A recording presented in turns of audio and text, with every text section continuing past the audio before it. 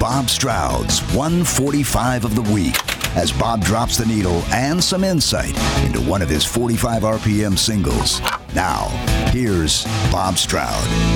Thank you, Steve Downs. It is Bob Stroud here with my 145 of the week. These are the 45s I played last week. Let's review.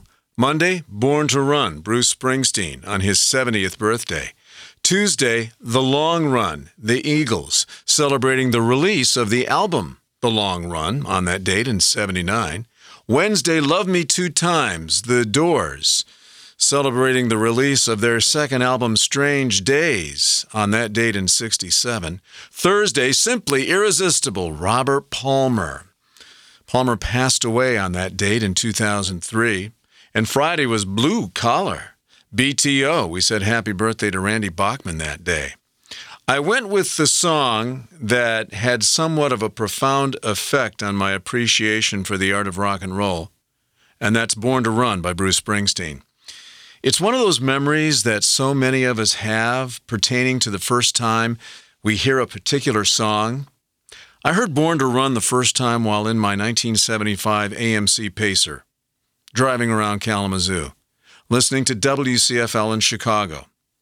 The song came on the radio and caught my attention for all of the obvious reasons. That guitar riff at the top of the song, the sound of the production, the arrangement, which coupled with the sound of the production, harkened up images of Phil Spector's Wall of Sound girl group records from the early 60s.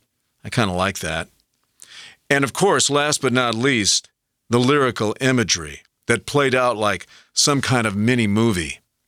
I made a mental note that I should probably look into the album that this song was on and get a feel for it just by looking at it in the record store, staring at the jacket to see if I might connect with it on some visual level as far as a purchase was concerned.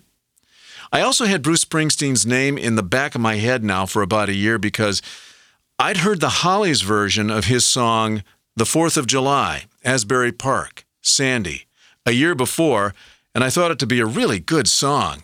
So this Bruce Springsteen guy, he must have written some other good songs, huh? So it turns out I didn't even get a chance to check out the album in the record store to see if I might connect with it on a visual level because just a couple of days later, I heard Born to Run again, in my car, on the radio, and this time, my brain exploded all over the inside of the car. All of my senses were at a fever pitch. I was tingling. And I had to own this song and the album it was on. Long story short, I bought Born to Run, the album, that day. And for at least the next 6 weeks, I listened to nothing but the Born to Run album every waking minute of every day until I'd learned every lyric to every song, backwards, forwards, inside out.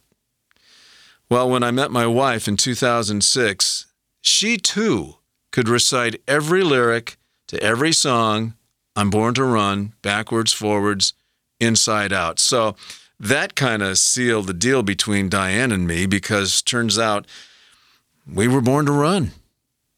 Thanks for listening. Back again next week with another 145 of the week.